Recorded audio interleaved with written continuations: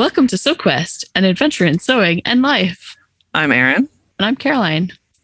We're from Spool and Spindle, an online fabric store located in Waterloo, Ontario. We're recording this podcast on the traditional lands of the Anishinaabe, Haudenosaunee, and Neutral peoples. Well, shall we just get right into it? Sure. All right. Modicum Sew would love some tips about being ergonomic while sewing and keeping healthy habits when you get into a project. Yeah, that's great. I know I've definitely been sore from sewing. Oh, yeah. One thing you can do is not cut out your stuff on the floor because crawling around on the floor is not always the most ergonomic option. So you want to make your cutting surface as high enough that you can use it comfortably. Same for your sewing surface. Just like when you're using a computer, having the ideal height is one where your elbows don't flare out and you aren't hunched over. Probably also that you're not stretched too far. If you don't want it to be too high, your knees should be at right angles. You want lots of lower back support as you're sitting at your sewing machine. Having your feet flat on the floor. It's not always possible, but it's nice. You can get specialized tables and chairs that can raise and lower and be different heights, but those can get expensive. Probably want to take lots of stretching breaks and try not to do too many repetitive movements over and over again. That's when you'll start to get a lot of strain. How about you? Do you have any specific tips? Yeah, I think it was my mother-in-law told me to use my left foot to sew instead of my right because it keeps you centered. And I've been doing that and it does seem to help weirdly. Oh, interesting. I also kind of like that I use a different foot for driving than for sewing. But also I got a pair of scissors that have a spring in them. Oh. So when I'm cutting things out, it cuts out half of that muscle stuff. Right. Yeah. Muscle stuff. Yeah. Apparently, also, it's really important to vary your focal distance to avoid eye strain. Oh, yeah. Yeah. Yeah. So they're actually seeing a lot more of the population needs glasses, as we're using more screens and stuff. And they feel it's not the screens, it's the focusing. If you don't use your long distance, you lose it, apparently. Right. That makes sense. Yeah. Because you don't practice using those muscles to change focus. Huh. I mean, I'm not an optician, so this is what I've been told by my optician, though, or optometrist. Vary the focal distance to try to avoid eye strain, take frequent breaks. Yeah. I mean, it's sort of like anything is all the same tips as they give you for if you're at a computer all day, right? Yeah, basically, yeah. I've known some people who sewed standing up. I've never been able to do it. I feel like it would be harder on your leg muscles because you'd be holding your foot up a little bit more. Yeah, exactly. But if you're good with that, then I could see that working. I mean, that height for cutting out is always my biggest thing because I'm tall. So I do have a table that is countertop height and it's the perfect height for me for cutting stuff out. Yeah. And it makes a big difference on your back, but that's not always possible. Right. Yeah. So do what you can and take frequent breaks and stretch it out and really watch those wrists and that back. For sure. Yeah. Yeah. One of the tricks that we did at the shop for a while when we were using a dining table as a cutting table in the classroom, we actually got bed risers to put under the feet to raise it up.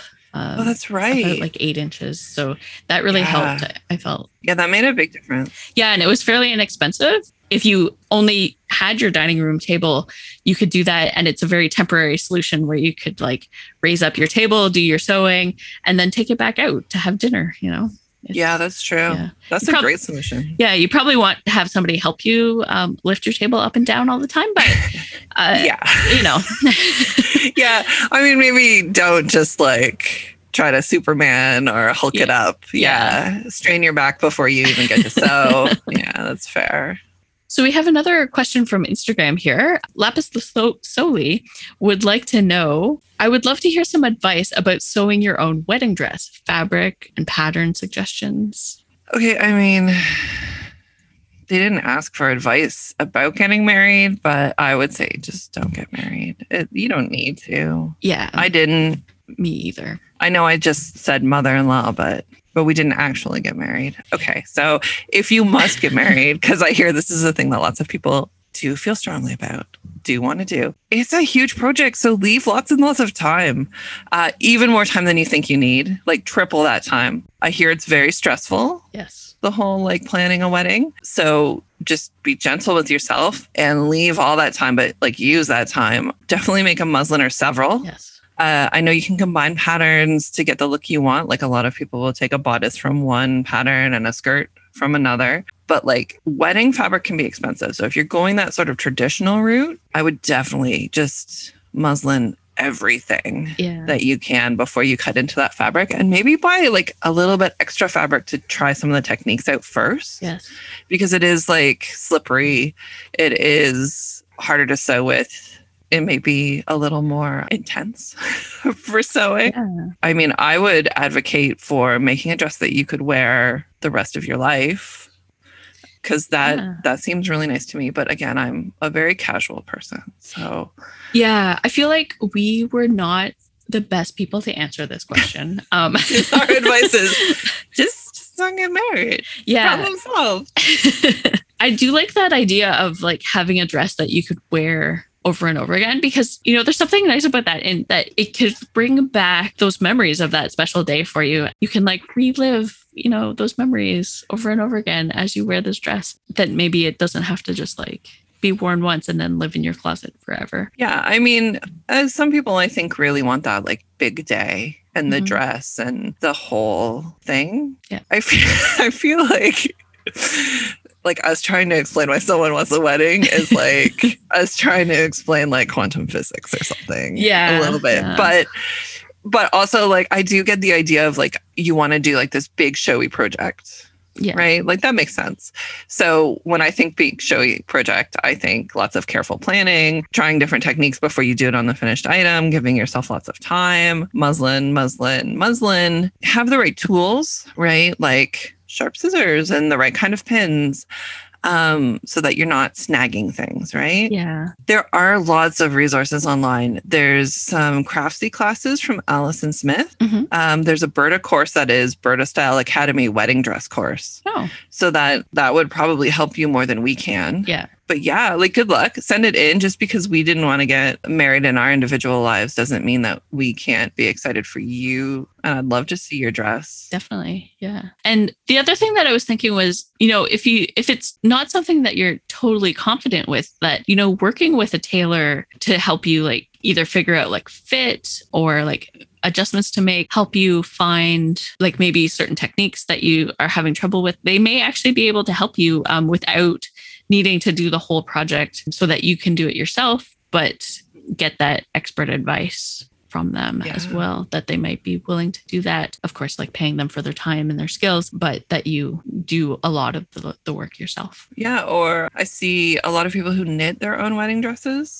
So they'll wear like a store-bought dress as sort of the dress, and then they've knit sort of an over, you know, like a lace overlay. Oh, interesting. So there's also lots of ways that you can still feel like you've had an important hand in making that dress without maybe having to bead 20,000 little seed beads onto it yourself. Yeah. Or, you know, if you had somebody else make the dress and then you could just sew those 20,000 seed beads on. Yeah, Yeah. Absolutely. I mean, I think do what is realistic in the time you have and the amount of energy you're willing to put into it. And if that means like a huge, big wedding cakey kind of dress, awesome. If that means a dress that you're going to wear the rest of your life on and off, also awesome. Yeah. Do what works for you. But yeah, just give yourself lots of time and patience and opportunity. I mean, it's a great opportunity to learn a lot of things. Yeah, definitely. And I think being open to the idea that maybe it won't work out and having a backup plan is also a good plan. You know, I would definitely agree with that. Yeah, because that's like, I don't know. Do you do this? I'm always like, oh, I'm going to this thing, or I'm going, even like I'm just visiting my family or something. And I'm like, I need all new outfits to do that. I'm going to finally sew up this and this and this. And then the like week before I go, it's just me desperately trying to make an unrealistic amount of outfits. Yes. I'm going to make a capsule wardrobe. Yeah. So, I think you also do, absolutely have to leave room and space for failure, because that is how we do. It's just how we do. Yeah. Failure sounds harsh, but I mean, for things not working out the way you want them to. Yeah. All right. So, Caroline, Is there a trick to attaching sleeves such that there are no puckers along the seam line? I follow instructions to use easing, but it's still very difficult to fit the sleeve into the hole perfectly. Perhaps I should have taken that course on 3D surface mapping while in university. And that's from Debbie. Yeah, Debbie, I feel you. This is definitely a thing. Yeah, so there's a couple ways you can actually do setting in of sleeves. So you can do them either in the round or when it's flat. And it doesn't really matter which you do. I always thought it did, but it turns out it doesn't for the most part. And it's a lot easier to set them in flat than it is in the round, but you will sometimes end up with a little bit of extra thickness under the arm when you do it flat. If you're trying to do it in the round currently and you're ending up with puckers, trying to do it flat might yield better results for you. I took a really great course online from Kashmiret for the Harrison shirt, actually, and they showed how to set in the sleeve for that shirt, and it was done flat, and she went through a really great tutorial. So I recommend that if you have a chance to check that out. It's a paid course, but I don't think it was too expensive, but highly recommend. And there was a lot of other tricks in there for making like fitted shirts that I've used in many of my sewing projects. So back to the sleeves. Actually, do you have any thoughts, Erin? Okay, so should I go through the whole way I do it? Yeah. Okay. So I look at whether there's a lot of ease or a little ease. Okay. Right. And I don't have a really good rubric for what I consider a lot of ease or what I consider a little ease. But if I kind of hold the like arm piece up to the arm skies, you can kind of see like, oh yeah, I think that's going to fit in. Okay. If I think it's going to like fit in and I can just do it by hand, I pin at the 2 notches, right? There's 2 notches on either side. And then I pin that middle notch. Yeah. And then I just keep dividing in half. Okay. Right. So that way you only have to ease in like an inch at a time. Okay. But everything else is held together. Yeah. So, you'll have like maybe 8 pins or 9 pins because you've just kept dividing in half. So it's that section that you're easing in is divided into like 8 sections or whatever. Yeah. You just, as you're sewing, I just pull a little bit and it all sort of flattens out. And then when you give it a good steam or wash it after, the bias that you've sort of stretched just goes back. It also is helpful if you stay stitch. Oh, yeah. That arm scythe so that it can go back easily. If it has a lot of ease, I do the basting stitch thing. I'm not sure if Debbie, because she says I use instructions to follow easing, but I'm not sure if she's doing the basting stitch thing where you sew a line of stitches between your notches on your sleeve piece, but they need to be closer to the edge of your fabric than your seam allowances. And then you just pull it just a tiny little bit, like it's not gathers. Yeah. It's just helping shape it into that cup shape. Right. And then I do the same pinning thing where I pin the 2 sides and then the center and then keep cutting the sections in half with my pins. And just keeping that cupped shape of the sleeve as you sew really helps. But I find anchoring it with those pins really makes everything nice and even. And then you don't end up with like that weird chunk that's too big to ease into the section that you already had. Yeah. I mean, to be honest, I don't do a lot of sleeves where I need to ease things in because I do love drop sleeves and that sort of shape. But when I do have to do it, I do it that way because I agree. It is really frustrating. Sometimes too, if there's a lot of ease to get in, sometimes I just cut off some of the sleeve. Like some patterns have way too much ease for what I want. Yeah. Yeah. And this may depend on your own body and how your shoulders are and how you want it to fit. But sometimes I just cut off a little top of that sleeve. Interesting. There is a good tutorial for free at Blueprints for Sewing that we'll put in the show notes. Nice. I mean, I think it's good because she does the same technique that I use. So if that doesn't work for you, then I would try something else. Have you noticed, is there a difference if you're holding the shirt fabric on the bottom or the sleeve fabric when you're sewing? Interesting. I always do the sleeve fabric on top. Yeah, okay. Always. I think it's easier to get that cupped shape if you have the sleeve on top when you're sewing because it can kind of cup up and around your machine. Yeah, that makes sense. I just find it easier to stretch the bottom piece a little bit, right? Like, because if you have the larger piece on the bottom, you're more likely to get like those little tiny gathered bits. Yeah. So that's a good point. Put the sleeve on top. Yeah, I think that's what I've heard too, and that's what I usually do myself. So Yeah. probably a good tip. Now, do you, when you're serging your sleeves, do you serge before you set in your sleeve or after? Like serging them together?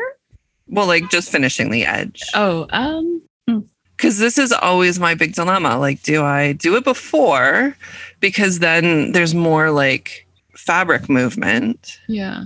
Right? I would think that if you do it before, or do I do it after because it's a cleaner finish and then I only have to serge it once? Yeah. So I'm trying to think if I have ever done that. So the times that I use my serger on my sleeves, I actually just use the serger to set in the sleeve. Okay. Because I just like. How do you finish your seam then? I just don't. Oh, okay. I mean, all right. Well, that's fair. Yeah. Some of the fabrics I've used would just fall apart. Yeah. You're like, I just live with that. It's fine. There's definitely shirts that have holes in them. So I love how honest you're just like, yeah. I mean, yeah. sometimes I pink the edges. Like if it's a woven that is not going to just disintegrate, I'll just pinch the edges. Yes. Because that's fast and easy and I don't have to get my serger out. But I do like having it finished nicely on the inside. Yeah. So I mean, I am more likely to just serge it and like use the serger to like do the whole construction than sew it and serge the edges. Okay, wait, even on a woven? Yeah. Yeah.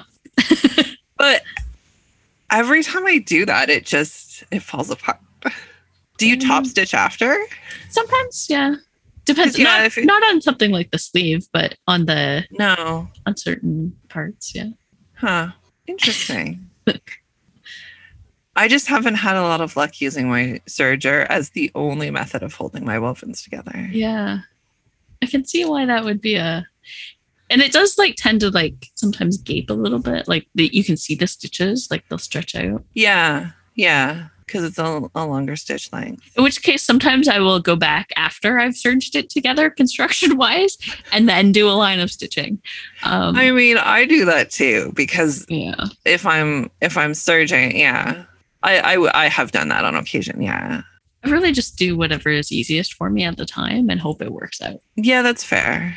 I mean, it's not best practices probably, but there's always a difference between like when I was teaching, what I was teaching and what I would personally do. Yeah. And I know that there are teachers out there who only do exactly what they're teaching because they are good people with follow through and attention to detail. But I always kind of feel like as long as you know what you're supposed to do, then you can know when to break the rules. Yeah. Yeah. Yeah. I feel like at some point it's better to have a finished thing than to have a thing that's like well done. Yeah, that's fair. It'll be good enough for me. You know, sometimes good enough is better than not done. Yes. There is that. I tend to rush things like if I think it's maybe not going to fit, to be honest. Yeah. Like sometimes you get kind of through something and you're like, I don't think this is going to fit right. Or this isn't going to be how I thought it was in my head. Yeah.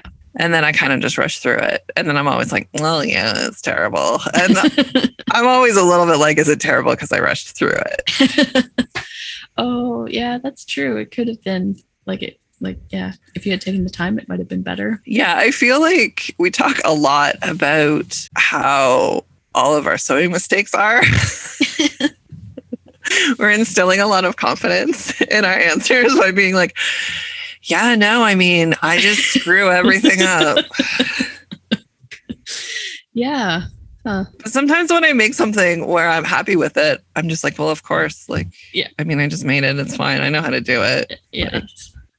I do feel like it actually might add some confidence in that, like, we are being very honest with how we sew. That's true. But yeah, whether you find that instills confidence or not, I guess is totally up to you. I think it's just that I don't think there's any one perfect way to do things because so many things depend on your comfort level, your preference, the fabric that you're using. Like some fabrics you can really just cheat on. They're fine. Yeah. You know, like serging together pajamas for my kids is like the easiest. I don't finish the waistbands properly. I just fold it over and do a twin stitch. They're going to outgrow that in 2 months anyways. Right. Yes. So there's definitely times I think where just getting it done is more important.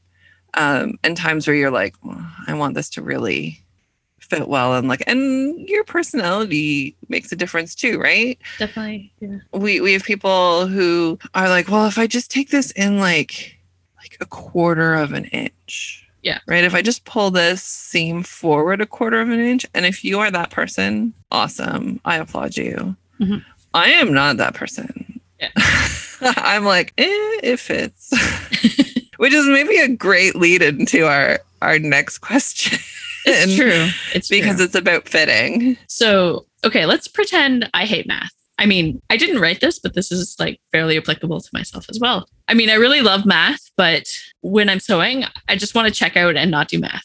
Only a third of my legging projects turn out to fit me well. The rest are either too tight or too loose, even when I pick a fabric that meets the stretch requirements listed on the pattern. Is there a math-free method for eyeballing a good fit for leggings, or am I doomed to finding people on the streets who fit 2/3 of the leggings I've made? Okay. So my teacher response, my best practices would be that there's no such thing as eyeballing a good fit. It's close enough, and I guess I'll do that. But if you want a really good fit, you do have to do a little math. But what I would say is get a pair that you do like that 1/3 that you do like, use that pattern every time. Yeah. And the eyeballing part comes with the fabric that you choose. The patterns will say how much stretch you need, or at least the good patterns will say how much stretch you need. Usually you need about 40% stretch for leggings, but they don't ever talk about how much recovery you need. Yeah. Or they'll say with good recovery, which doesn't, what does that mean? What's good recovery? Does it recover 50%? Does it recover 100%? Because there's a difference between something that will stretch 40% and recover 100%. Mm-hmm. So it goes back to the exact same size. Yeah. And something that will stretch 40% and has no recovery. Yeah. So if your fabric is very stretchy with lots of good recovery, you can size up a little bit. So you can just make it a little bit bigger. Yeah. Because that recovery, if it's going to last all day, you if you cut it too small, if there's too much negative ease in your finished garment, it's going to feel like compression leggings. Yeah. Right. Whereas if you have something like we had a hemp cotton spandex jersey last year. Yeah. It has a medium amount of recovery. It recovers well. It's great for t-shirts and stuff. Mm-hmm. But if you made leggings out of it, it would get a little baggier by the end of the day. Yeah. That you want to maybe cut a little bit tighter, so it doesn't get as baggy. Although you're walking a line there because you're already stretching it out more to start with. Yeah. Right. So it might just get baggier faster. Yeah. Or just be unpleasantly sheer. Right. And you'll sort of wear out the fabric faster if you cut it too tight. Right. So, there's the eyeballing kind of comes in with what kind of fabric you're using. But I mean, recovery, man, it's tricky, right? Yeah. And the weight of the fabric, like Ponte, people are making leggings out of Ponte all the time. Mm-hmm. And I tried to make a pair and I was like, how do you guys wear this? Or I've seen leggings made out of scuba. Right. And it's stretchy enough, it's heavy. Yeah. Right. Yeah. I guess just look at the recovery, find that pattern that you really like. The patterns that I think are the best are actually the ones where you draft it out. Yes. According to your sizes. So maybe pick a time when you want to do math and draft it, and then you have that pattern. And if you are questioning whether you've cut it too big or too small, or whether you're going to, at least if it's too big, you can always cut it down a bit. Yeah, that's true. Yeah. But once you have your own leggings pattern that's drafted specifically for you, I think you get a lot closer, even regardless of what fabric you use. So there's one at mellysews.com and there's one at createeveryday.com. I think you've used the espresso ones, right? Yeah, that's what that's my kind of default go-to leggings pattern. I really like it. Yeah. Now, do you do leggings with a gusset? No, that one doesn't have a gusset.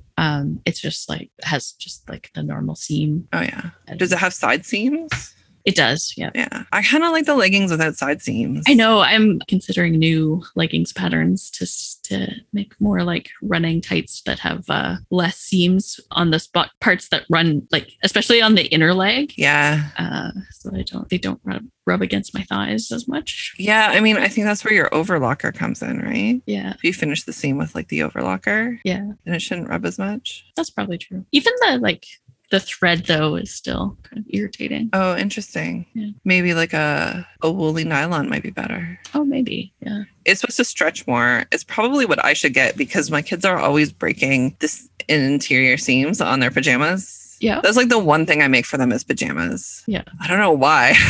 It's just, we got into this thing now where I make them pajamas, but yeah, they're always like breaking those serger seams. Yeah. So the woolly nylon's nice because it stretches a little bit more. It's good for sportswear. Yeah, I should definitely try that. Yeah, I don't know. I've tried a lot of leggings patterns and I haven't found the one that I'm super happy with yet. I really want one with pockets. Pockets would be good. Yeah. But then you have to have more seams. Yeah. So I was thinking the ones that I have like that are commercially bought that I really like have a side pocket. So they have like they actually kind of have two side seams in that they like have most of the seam is on the side then. Yeah. And there's two and then the pocket goes in between them. Yeah. Do they have a like inside seam? Like up your inseam? I think so. I think they do. Yeah. They must. Yeah. Yeah. So, but I wonder too if like maybe it's less irritating if they're like off center a little bit. Yeah. Like that. I don't mean like that they've like skewed that you have the two side seams. Yeah, pockets are kind of key. I went for a walk yesterday and I wanted to take my knitting so I could knit and walk at the same time because, you know, I'm so graceful that that's a reasonable thing to expect myself to be able to do. For sure. But I didn't have any pockets. Yeah. You'll have to make like a little fanny pack or something for your knitting. Yeah. I hear those are in again. They are. And A+ to people who like wearing them. I hate wearing things around my waist though. Yeah. I feel like a lot of people are wearing them as like a chest strap. Oh, that's true. Yeah. I guess I don't care how I look. So, which is, you know, great when you're into making garments. Someone once told me, they were like, well, there's nothing wrong with what you wear. You just clearly dress to be comfortable. And it was such a like kind of a slap in the face, but also very true. Yeah. Yeah. That is definitely like one of those like backhanded comment kind of things. Yeah. Yeah. But I'm also like, well, what am I supposed to be uncomfortable so that you like the way I look better? That doesn't sound right. No. I am definitely along the same. I dress to be comfortable and unapologetically. Yeah, I mean, I could dress to be way more comfortable. Yes. Like I could just wear like caftans and sweatpants. Yes. I mean, now that we're at home all the time, I kind of, might. Yeah, there's been no hard pants in my rotation. It's all leggings and bamboo jersey t-shirts. Nice. And then if we are going for a walk, I put on like a button up, but I still wear leggings. Like I just don't care anymore, apparently. Yeah. I was actually like exercising the other day and I just put on like a sports bra and leggings and I was just exercising in that. I was in the house and running on the treadmill and then I like caught a glimpse of myself in the reflection in the window because it was night, so it was dark out. And I was like, I actually look kind of nice. I like this. Yeah, absolutely. And I was like, can I just wear a sports bra outside? I don't actually know. Yeah. Is that acceptable? I have no idea. I see people just exercising in like a sports bra or what I assume is a sports bra. Maybe they have 2 layers, but like a bathing suit is just a bra, right? That's true. Yeah. Yeah. Okay. I think you totally could. Also, I mean, as long as your bits are covered legally, you're okay. Yeah, I'm pretty sure I could actually just go topless legally now. Oh, yeah, that's right. Yeah, no, we've been able to do that for a long time, haven't we? No, just no one does. Yeah. Again, patriarchy. So, I mean, do you want to run topless, I guess is the thing. Not really, no. No. I feel like it would be uncomfortable. Yeah, comfort's the big thing. Yes. I don't know. Do you think a lot of people have like embraced that, or when everyone's back to whatever society looks like after this, are they going to be super fashion, all hard pants? I have worries that we're going to go back to so much of what we had before, that people are just going to like. Yeah, that gives me major anxiety. Yeah. There's just going to be like yeah, okay, we can go back. And then like the people that were very comfortable in the old ways of doing things are possibly still going to be the dominant culture and take us back there. Yeah, like, I mean, I want to see people, I guess. That was the most introverted statement has ever been said. I want to see people, I guess. But yeah, I mean, I think a lot of people really like working from home. Yeah. I really hate that sort of sentiment that's like, oh, we can't have people working from home because we can't see what they're doing. Right? Yeah. That bothers me so much. Like, why did you hire people you can't trust? Like, why did you hire them? Yeah. Also, okay, so if they're sitting in an office for 8 hours and they're only doing 6 hours of work, you're just wasting 2 of their hours. Yeah, exactly. So I personally think I've had a lot better work-life balance, right? Because for me, work-life balance isn't, I only work between these hours and that's it. Yeah. Work-life balance is like, I am able to get all the things done that I need to get done. Yes. So does that mean that I'm getting up from making fabric listings and I go and put the laundry on? Yeah. Right? Yeah. It does. Because like that laundry takes a second to put on. Yeah. And then I come back. As long as I get my work done, I don't think it matters. No. Yeah. How long you're working in the day, right? Like, no. So maybe some days I work 3 hours, but then maybe other days I'm working like 12, right? Right. Yeah. It all kind of balances out. And I mean, I'm guilty of like checking the shop's email at like 11 o'clock at night and stuff. But for sure, you know, I'm taking those breaks to do things around my house as well. Yeah, I find the same thing too, and especially I feel less guilty about working at odd hours, in that I can balance that better with the things that I want to do and need to do outside of work. That, you know, maybe doing some work at 8 or 9 o'clock at night is not an issue because, you know, I was able to, you know, go run an errand in the middle of the day without it being an issue. Yeah, exactly. I mean, I used to just work out of the shop and I didn't have any access to all that stuff. So I had to physically be in the shop to do like listings and stuff. Mm-hmm. And it's just so much better. Like I can work when I feel creative. Yeah. Right. If I have a migraine or something, I can just go lie down. Yeah. I don't have to try to work through because I don't have the tools to do it anywhere else. Exactly. Yeah. Or, you know, if one of the children interrupts me for something, you know, it used to be like, oh, it got to the point one winter where I was being called into the school so many times to pick up a sick kid who was not, I want to make it clear, they were not sick when I took them to school. Right. That every time the phone would ring in the shop, like we'd all just be like, I'd like start getting my jacket on. Like we just knew it was going to be for me. It was going to be the school. Right. Yeah. So, but then, you know, I take them home and take care of them. But if I have the tools to do my job at home as well, I like being able to, you know, they're all set and now I can catch up on something. Yeah. I mean, I guess the difference is maybe too, if you really like your job or not. Yeah.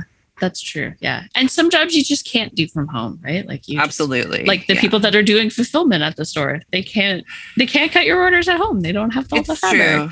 It's true. And that's definitely a job where like even though I'm working weird hours, I really try to not involve them. Yes. Like I'm not like sending them instructions at 9 o'clock at night, right? Yeah. Like they have set hours for sure. Yeah, definitely. But even there, I think there's a little, because we are online, there's room for them to, you know, as long as they're there for the pickup hours. Yeah. Yeah. We give them the flexibility to work on the schedule that makes sense for them outside of the set pickup hours. So. Yeah. I mean, we did set the set pickup hours with their input though. So. Yes, definitely. Yeah. Yeah. I think that's important for people to have some autonomy in their work. Yeah.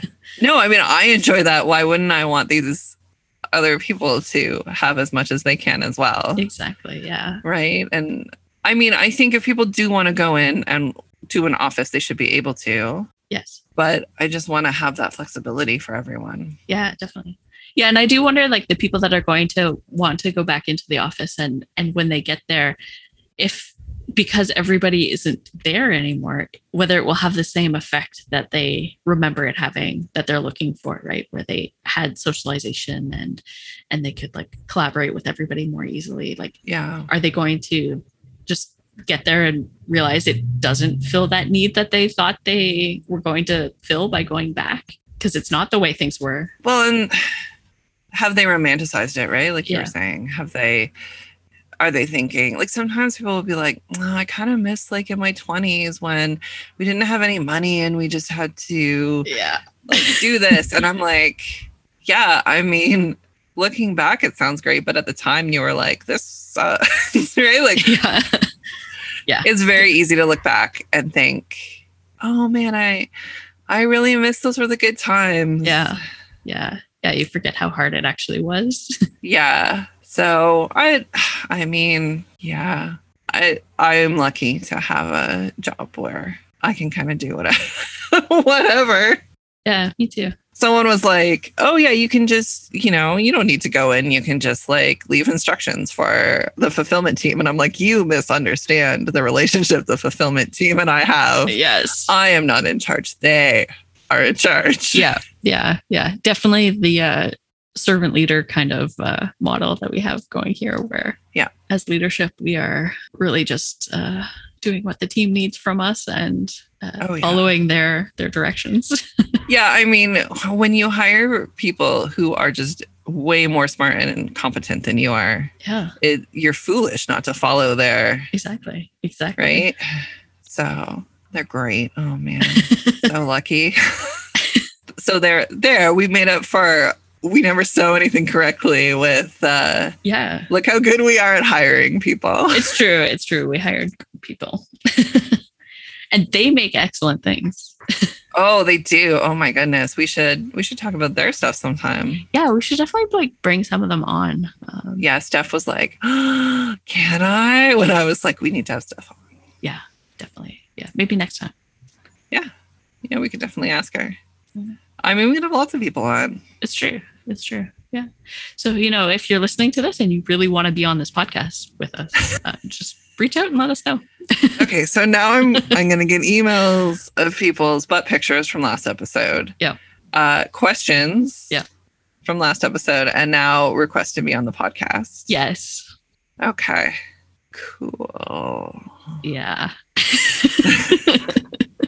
Is there anything else you want to tell them to sign our email up for some direct marketing? No, I think that was all. That's all for just now. That? Yeah. Okay. Yeah. Fabric requests, maybe, Yeah, I mean, that was another question we had was how can I make fabric requests? And yeah, just email us. I'll do the best I can. I can't always promise. Yeah, definitely. Things are weird now too. Like logistics chains are still borked from the pandemic. It's true.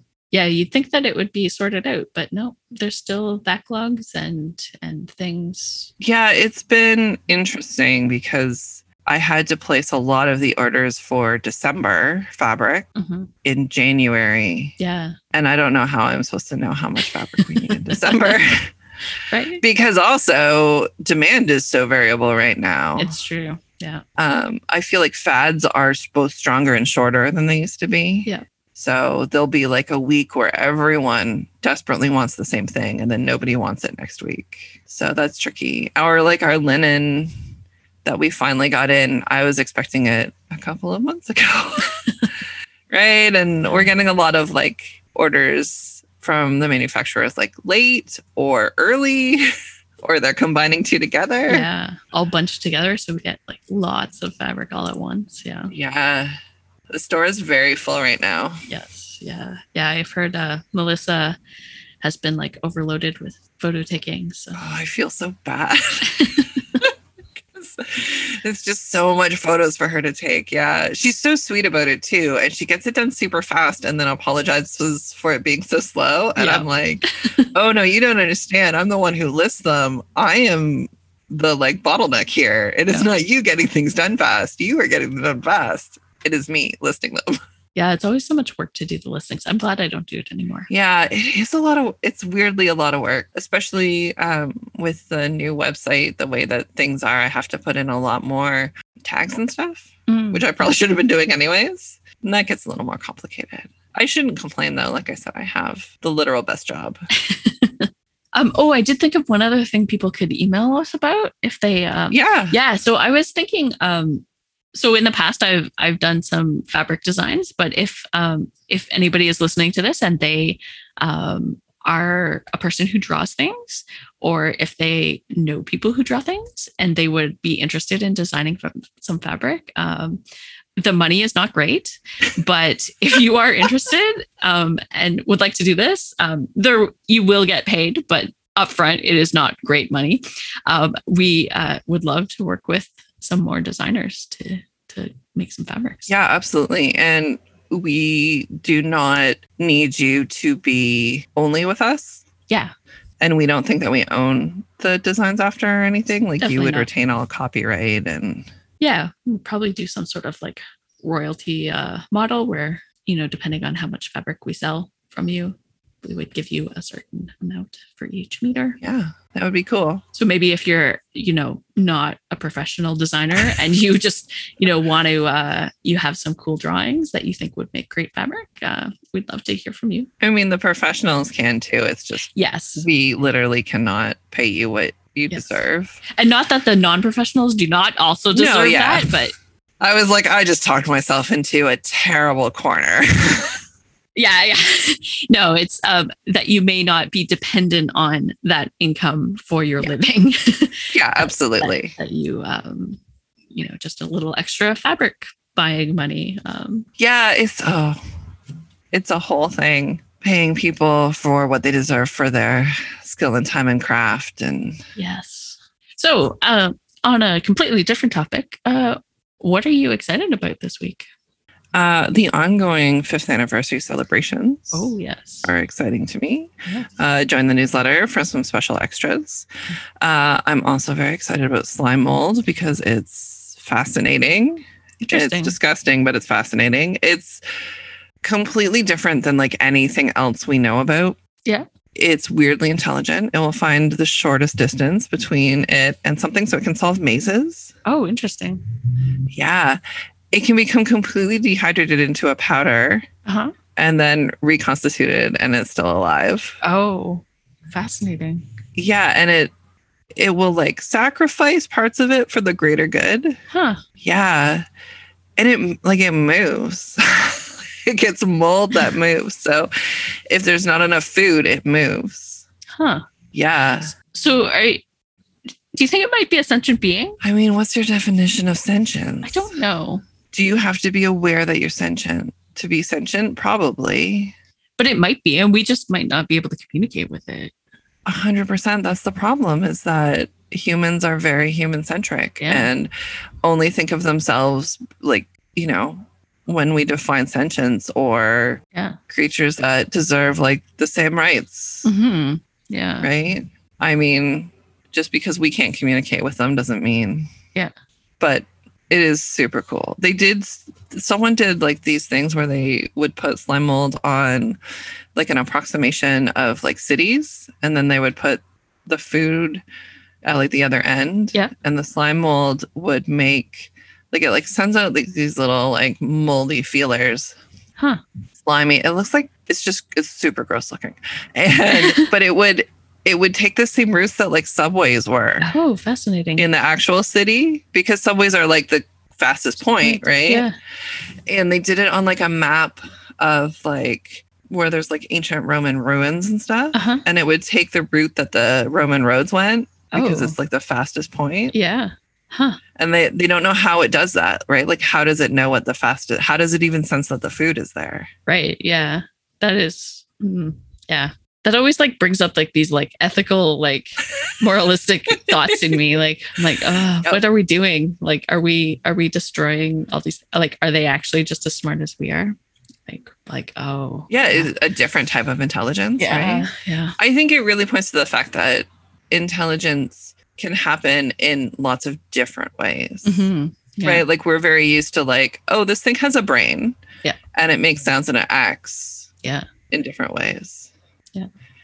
But if you look at human history, we've been pretty bad at even recognizing that like other humans have intelligence. Yeah. Like doctors used to think that like children didn't feel pain. Oh, that's horrible. Yes.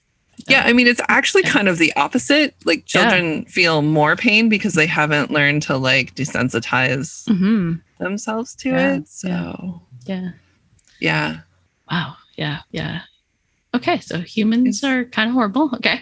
And but slime mold is kind of incredible. I don't know. I mean, in defense of humans, we have vaccines, we have roads, we have, we're getting better. We have a lot of good things too. Yeah.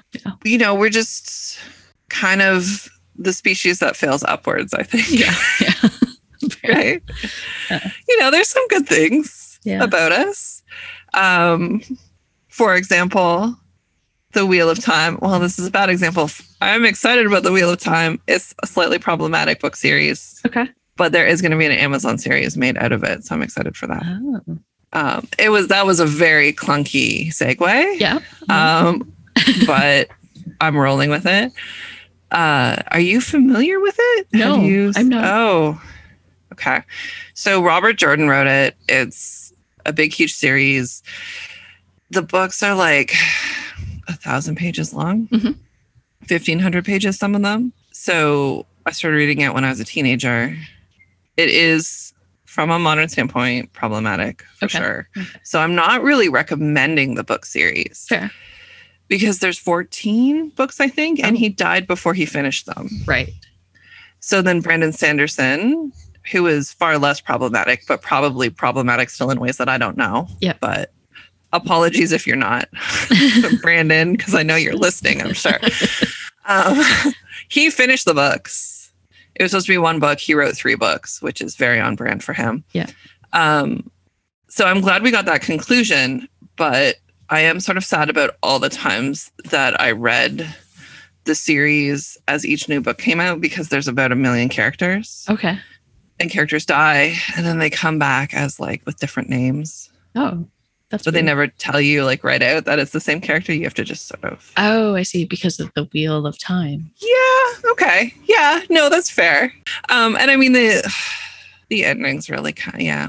I have a lot of emotions about it, but I'm still really excited that they're finally making this series. There's a lot of stuff in there that I think that they can pull out. You think this series will be less problematic than the book? I really hope so. I mean, the books really focus on like the chosen one, which is always a trope that I don't super enjoy. Right. And the Amazon series seems to be promoting the like female cast members more, which are much more like supporting characters in the book. Yeah. But who I would argue do some of the more interesting things. So we'll see. It's coming out at the end of the year. Okay. Maybe it'll be the new Game of Thrones, which I never watched anyways. No, me either. No. Yeah, we'll see.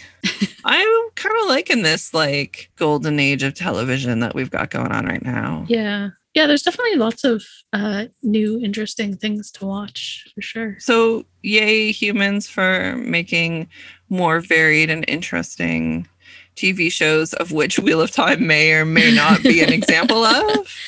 Yes. I mean, I haven't mentioned Loki in this episode. Now you have. But I will mention that they made it canon that he's bisexual. So that was really exciting. I heard that, yeah.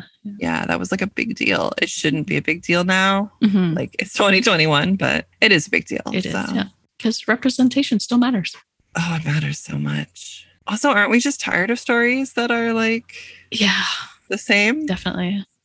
So maybe forget Wheel of Time. I don't know. Maybe they'll do something interesting with it. Yeah. I'm excited to see. I mean, I'll give it a shot. I don't know the books, so maybe it'll be good. That's true. Yeah, it's been so long since I've read the books that probably I can just be excited instead of being annoyed. For sure.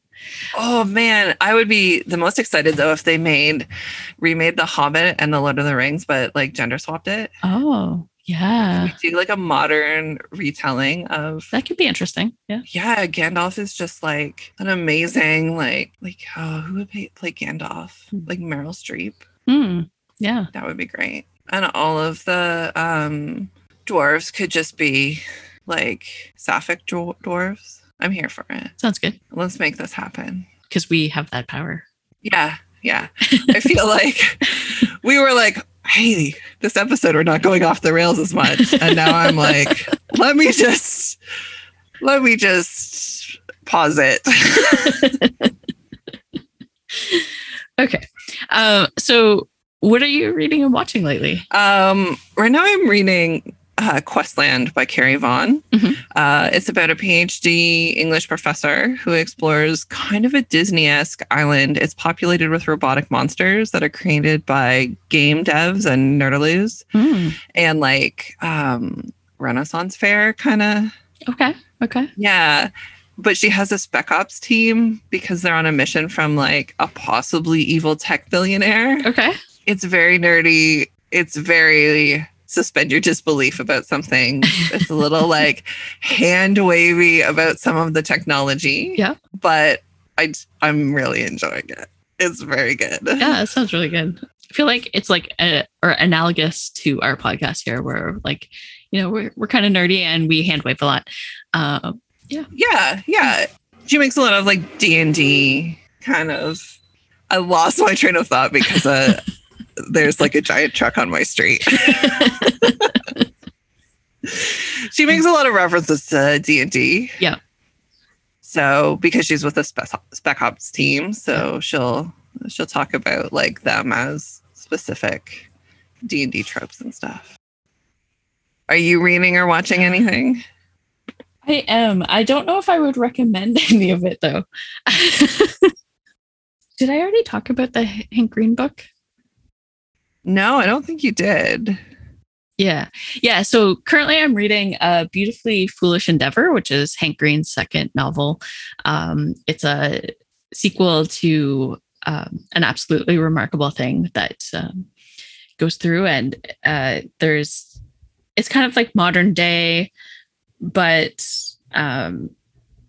basically these robots appear, giant robots, and they figure out whether they try and figure out, as humanity worldwide tries to figure out whether they are there for good or evil, and hijinks ensue. Yeah, they're pretty good. So is it the same characters as the first one? Yeah, so it's definitely a follow-up from the first one. I know he said that like he got to the point in the first one where he like reached the climax of the book and was like, oh, the story's not actually done yet. So clearly a sequel needs to happen because there's more to the actual story. So that's what the second one is wrapping that up. Interesting. Yeah, the second one is it's told from like, so the first one is told from April's point of view. So April May is the main character in the first one, and the book is told from like her narrative, and the second one is told from, at least the parts that I've read so far, is told from all of the other characters. Okay. They're kind of, it follows on like a year after the events in the first book, but it's like snippets told by each of the different characters of their follow-up of what has happened so far after the book. Yeah, it's kind of interesting. Yeah, that's interesting. Mm-hmm. Yeah, Hank Green, there's someone who, I don't know, does he ever get any sleep? He does so much stuff. Yeah, I don't know. He's like a vast empire built on just like teaching people about science. Yeah, definitely. I mean, his podcasts and his like YouTube channels are definitely some of my favorite things to read and watch, listen to, and John Green too, like together. But they have like large teams that are working with them. So yeah, that's true. Yeah, that's true. But Rosianna Rohal. Oh, what was her name? Rosianna. Yeah. I can't remember her last name, but she's credited like all the time. Yeah, no, they're fun for sure. The Crash Course things are really good. Really, really good. Yeah. And they seem to be pretty big on like representation. Definitely. Yes. Yeah. And they talk about like mental health and stuff a lot because they both have had their own battles with various things. Yeah, John Green especially, right? Yeah. So Yeah, I love the descriptions of him as a child where he would just like lie down in despair, like just be like, I cannot handle anymore. I feel that. Yeah. Yeah, and I love their like openness in discussing them, and I love that genuineness, like when people are genuine in that way. There was one that. Vlogbrothers video that John Green did, and he was talking about how he accidentally sent like a voice text to one of his like close friends where he was like doing his like self mantras like to get him through a hard moment, and he just like accidentally sent that to a friend, and his friend was like, I understand what's happening here. Go you're awesome. You can do it. And I thought that was just like the sweetest thing. It's also such a nice portrait of like male friendship. Yes. Yeah. On that note, should we wrap this up? I think we actually have a outro thing this time. Whether it's permanent or not, you guys can tell us if you like it. All right, so that's your questions. We've been SoQuest. Send us your So question. Yeah, I don't know. I'm not sure. I'm stuck on this one either. You're not sure about that one? I feel like this is our new bit. Is just me coming up with taglines. And you, okay. This might be it. Okay. Well, thanks everyone for listening. Yeah, we've been SoQuest. Send us your So questions. We just really like to sew. If you got a question, then let us know.